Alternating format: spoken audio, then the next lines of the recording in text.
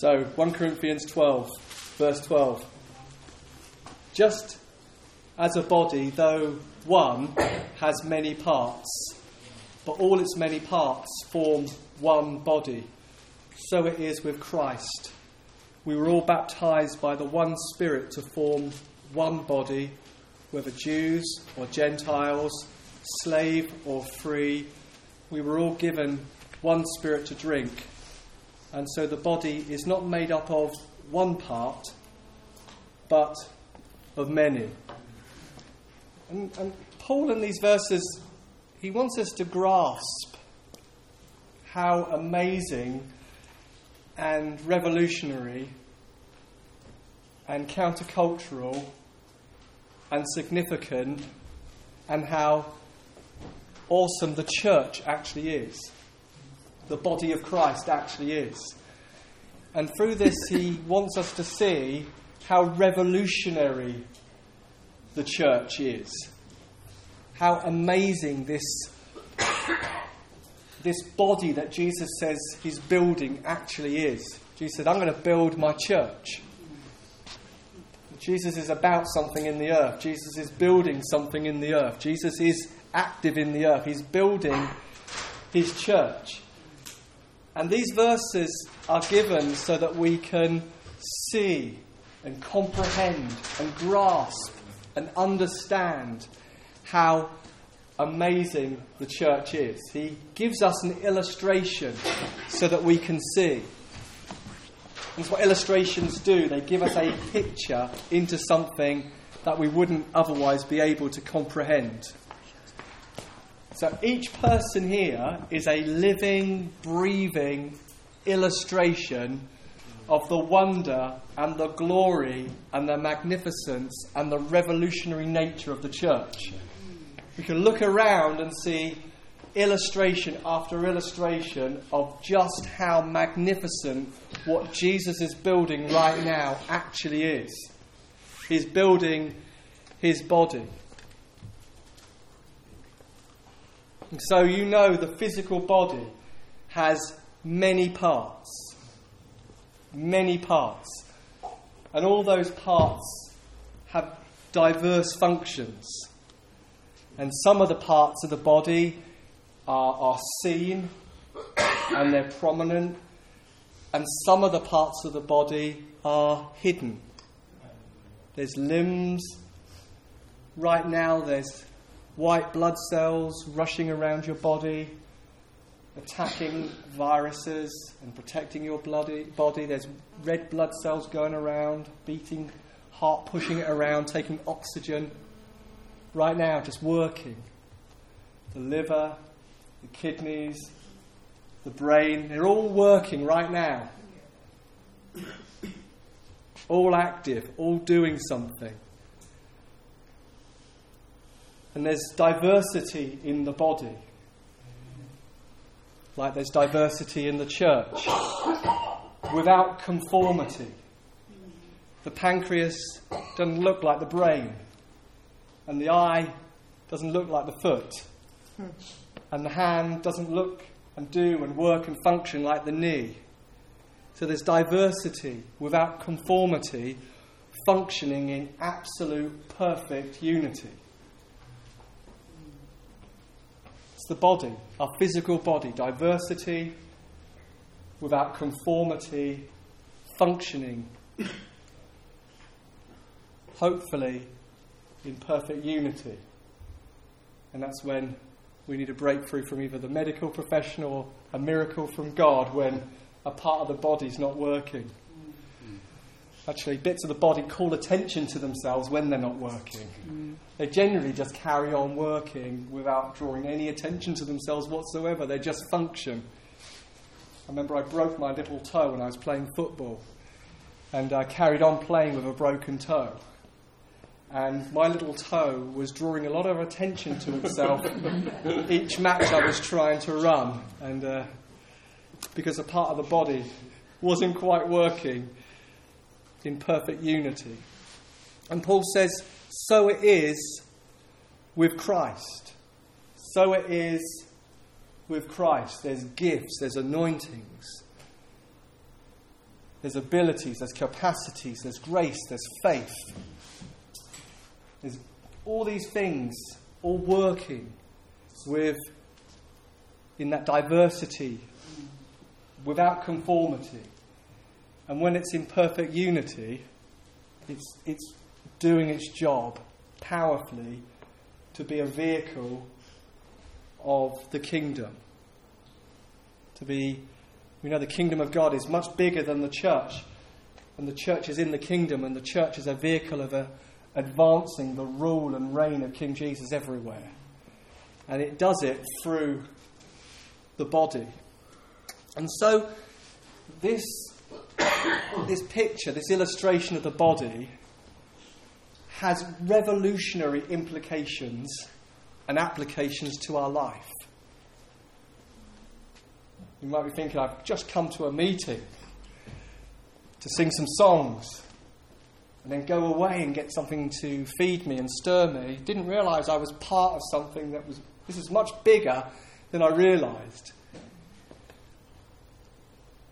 Has huge implications on us as individuals. Has huge implications on the kind of community we're actually called to build and what that community is to look like. And I want to unpack 4 applications, 4 implications, 4 things that tell us about the culture that we're building here and what we're called to be part of. The first one is this: we are all absolutely equal. All absolutely equal. All equally part of the body of Christ. Paul says we are all sustained and refreshed by the same Holy Spirit. We're all drawing our life from our union with Christ and the power and the work of the Holy Spirit in us. We all became believers the same way. We all needed a saviour in the exact same way. We had all fallen short, and we needed one to restore us back to our former glory. We all needed someone to pay our debt for us because we had sinned against God in thought, word and deed. We all come through the life, death and resurrection of Jesus. All equally called sons and daughters of a gloriously good Father.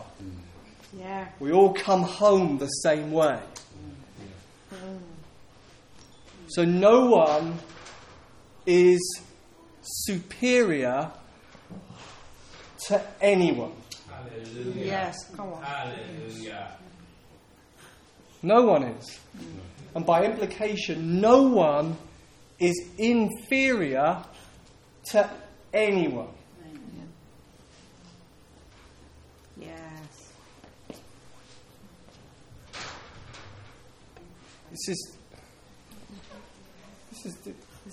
Jesus started a revolution.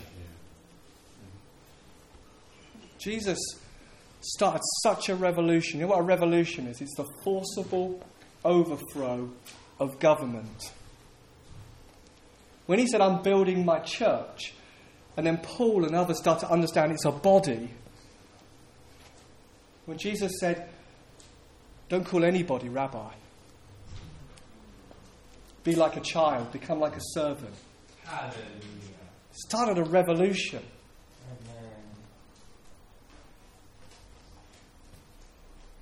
No one will teach anyone. We'll all know God. No mediators. All become a priesthood. Only the priest could enter the holy place. Only the priest could enter the holy place and encounter the presence of God. And that was on a particular time. There was a veil between people and God. And Jesus, just before he dies, he splits the curtain between the Holy of Holies, and now all people can come into that holy place. That prophecy, that promise of Joel, I'll pour out my spirit on all flesh. sons, daughters, old, young, men, women, Jew, Greek, rich, poor. I'll pour it out on all of them, and they'll all prophesy, dream dreams, have visions. All. Paul in Galatians, there is no longer man, woman, slave, free. All come into Christ the same way. Absolute equality. Visibility in the body, visibility of function in the body does not mean that person is over you. Amen. It's revolutionary because he's demolishing hierarchy entirely. And Jesus himself says, I'm the head of the body. And then we're all the body. Visibility, prominence does not mean over. It doesn't mean better or more than. It does not mean more spiritual, more significant, more access to God. It doesn't. That leadership is equipment in the body for the body to function as the body.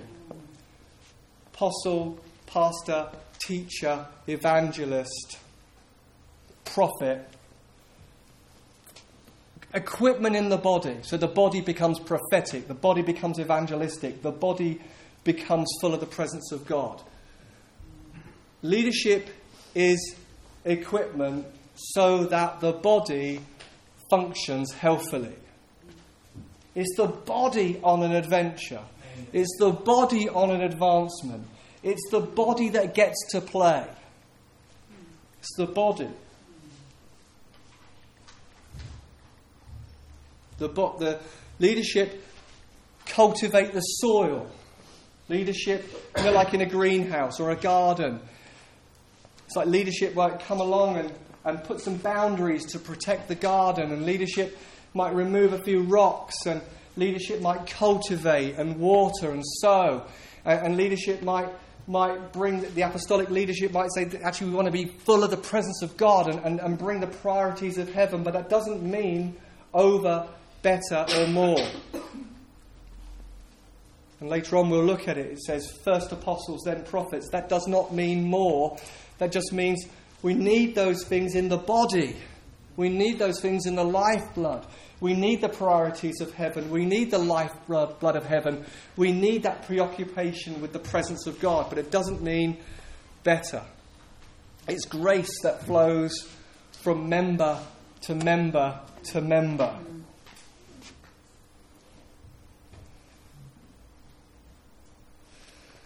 It's huge. It's a revolutionary thing.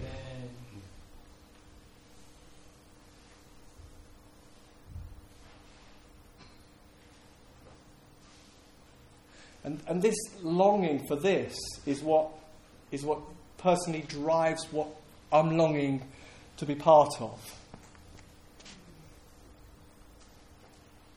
And live for the body, the people, the individuals coming into calling and destiny.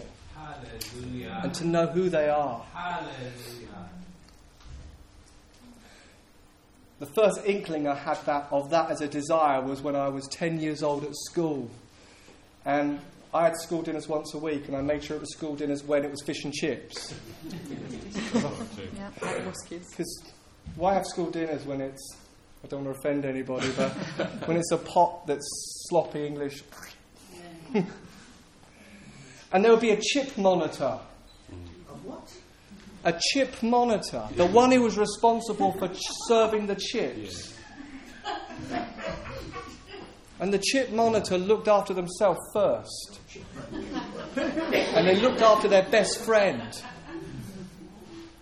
And then there were no chips for anyone else. And I said, if I ever become chip monitor. I'll make sure everybody gets the chips. Now I became chip monitor, but I'm not very good at maths or so I actually had no chips. Because in my longing for equality of chips, I didn't share them out equally for myself. Now I've got a chip on my shoulder.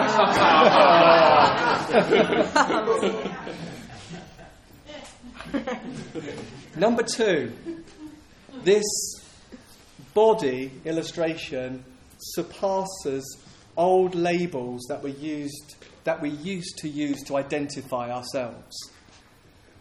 So whether Jew or Greek or slave or free, God loves the nations. Amen. And God loves your unique cultures, your unique histories, your unique outlooks, the way you see the world, the way you do family, the way you do community, the way you do life, your priorities, different ways that cultures do things.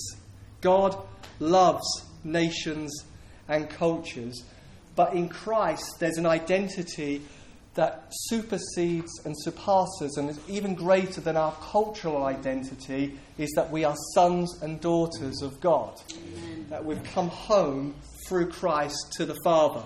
That's our superior identity. So it's superior to nationality. So he says there's neither whether Jew or Greek.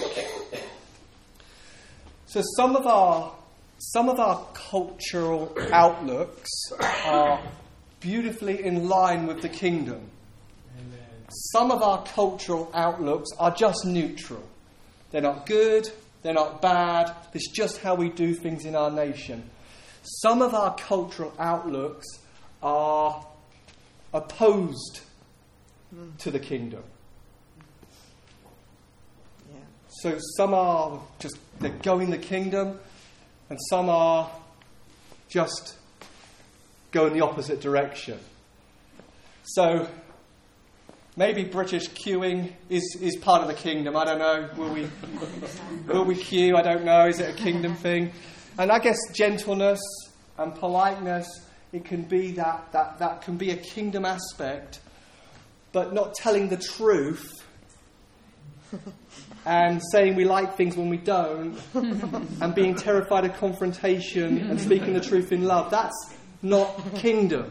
That's true. Yes. So our superior identity is the kingdom of heaven, and at that point we're saying, I'm not going to learn from another nation, I've got to learn from the nation of heaven. I've got to line up with heaven, because our superior identity is we're sons and daughters of the living God. We are seated in heavenly places. We're learning the language, the culture, the lived out natural behaviour of another realm, and we're adjusting.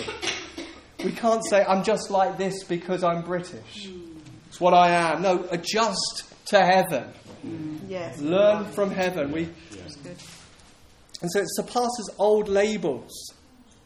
So no one, again, is nationally inferior or nationally inferior. Yes. In Christ, we come into a national equality because we're all sons and daughters of God, citizens of heaven, seated with him in heavenly places. So the gospel has a capacity to reconnect us with God and bring international and national healing between people groups who would have considered themselves inferior or superior, dominating or being dominated. The gospel brings healing to international groupings and brings peace where there was dysfunction and disharmony. That's the power of what Jesus did. That's the cosmic, international power of the cross and what the cross has done. It's a bigger thing than just I'm right with God or I'm part of a church.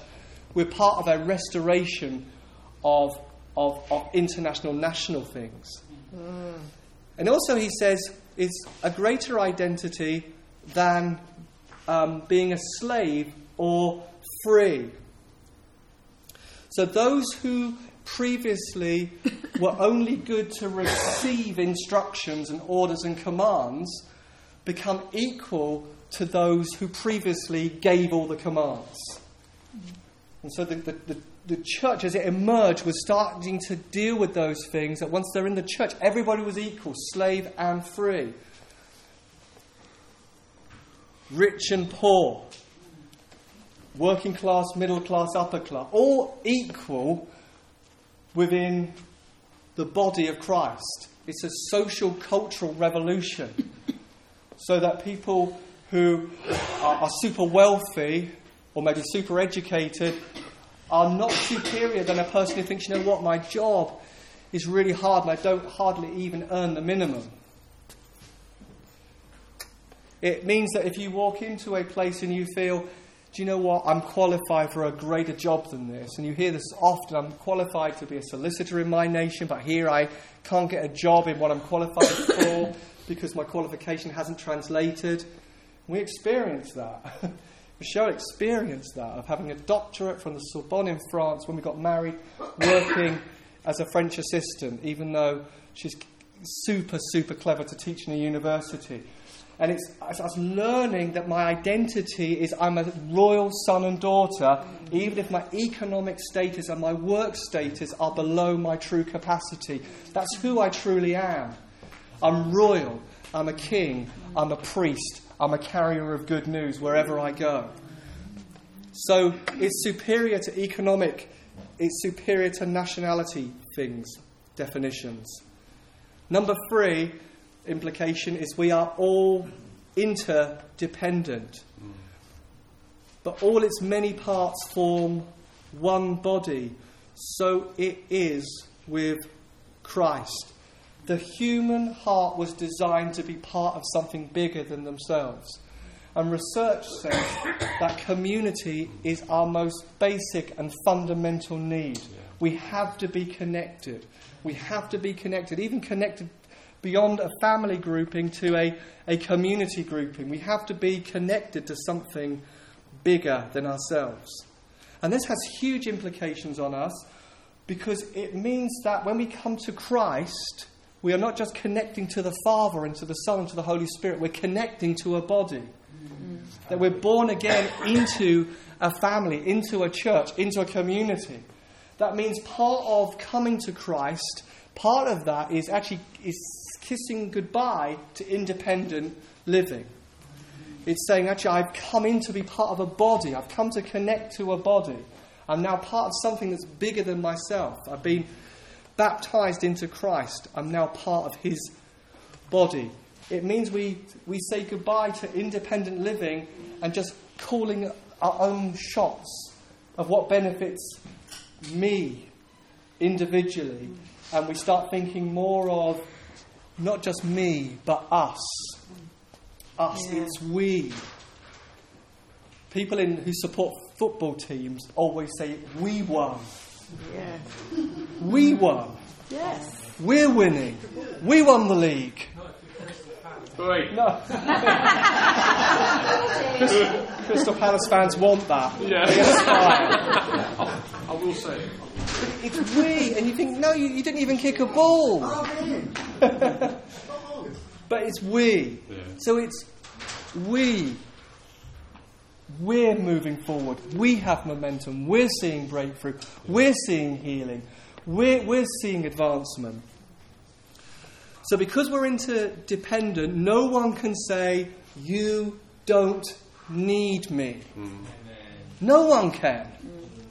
It's actually a stronghold that needs to be torn down. No one can say, you don't need me.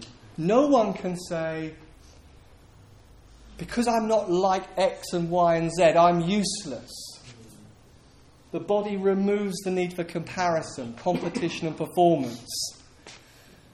No one can say, I'm unnecessary. I need you and I need your strength and you need my strength. The gifts, the strengths you carry are not your identity, they are for other people. So it has to flow out from you. It's not for you to devour for yourself an identity, a gifting, a calling, an anointing, some grace, so that you can say, this is what I am. It's so that you pour it out. You do. Just like right now, the heart is beating. Right now, the white blood cells are doing. Right now, the red blood cells are doing. The foot is doing. The brain is doing. The heart is doing. The lungs, the kidneys, all these parts of the body are all just doing. Pouring out for the benefit of those around us. believing you are essential, believing that you have a part to play, fuels our desire for significance, for meaning, for worth. We are designed to feel we're contributing and we're making something happen and we're a player and we've got something to give and we're doing something that's bringing health to the body. There's real desires that we need to be having filled. We need to be part of a body, a community that's bigger than us, and we need who we are to be flowing out to other people. Amen. Number 4, not uniformity and conformity. The body, I think I might even have 5 here, might have miscounted them. This is 4, there might even be a 5. Ooh, those chip days are still here.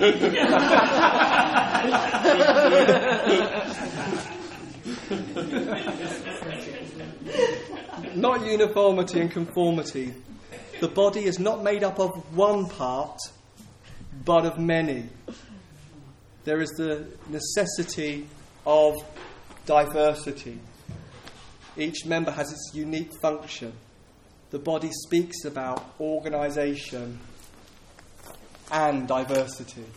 So the body is this perfectly organised machine. And there's diversity within it. So there's that thing of be who you were made to be. Be who God has called you to be. Be that gift that you are.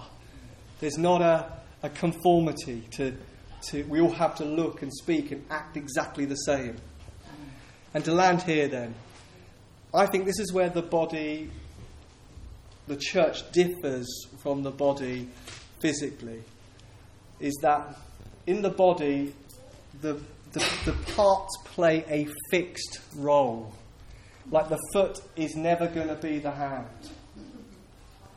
And the eyes are never going to be the stomach. But I do think in the body, although who we essentially are and our personality and how He's wired us and gifted us, we learn to find out there's aspects of just we were fearfully and wonderfully made and we are not in comparison to other people. I still think there's that dimension that we can grow in faith. Yeah. And we can grow in maturity. And we can discover gifts that emerge and who we are on the journey. There are turning point moments when we discover something more of our contribution to the body. That's good. There's something about serving that brings momentum. And I've said this many times, but when my first ever job in church was making 67 blackcurrant juices for creche. It was a large church, and that's what I did. There's something about just getting stuck in that gives your life momentum. There's something just about serving that just gets you going. And you just don't know the wisdom and the creativity of God and how He dovetails something that you think was absolutely irrelevant to what you became and began to do, and how He seamlessly takes your momentum of service and says, and it becomes something. So I think that's where the body physically differs from the body of the church. And it's not a hierarchical ladder that we climb. It's just being who you're meant to be, functioning in the grace that you've got, finding out ways you just can serve in the general and see how it leads to the specific. Mature in your gifting, develop your gifting, hone your gifting, practice your gifting, dig into your gifting, learn from other people who have got the same gift and glean from them. Study, read about it, pour into it. Like Paul says, eagerly desire the spiritual gifts, especially that you might prophesy, that you might begin to comfort and exhort and bring edification through the gift of the prophetic. And you begin to say, I want that gift. I don't have it today. I'm earnestly desiring to step into it and move into it. Believe that you can seek a gift for tomorrow without dismissing the gift that you are and the gift that you carry today. That you can be saying, I'm grateful for who I am. I'm grateful for the call of God. I'm grateful for the prophetic things that are moving me forward. I've not yet arrived into everything I'm going to be and everything I'm going to do, but I'm so grateful for the gift that I am in you today. I'm so grateful for the gift that I carry today, that somehow it's okay to be dissatisfied with contentment. And I think that's the wonderful... There's always more. There's always more in God. There's always more. There's always more that we can grow in faith. There's always more grace. There's always more favour. There's always more anointing. There's always more possibilities. There's always more. There's always more things we'd love to influence and shape and be involved in.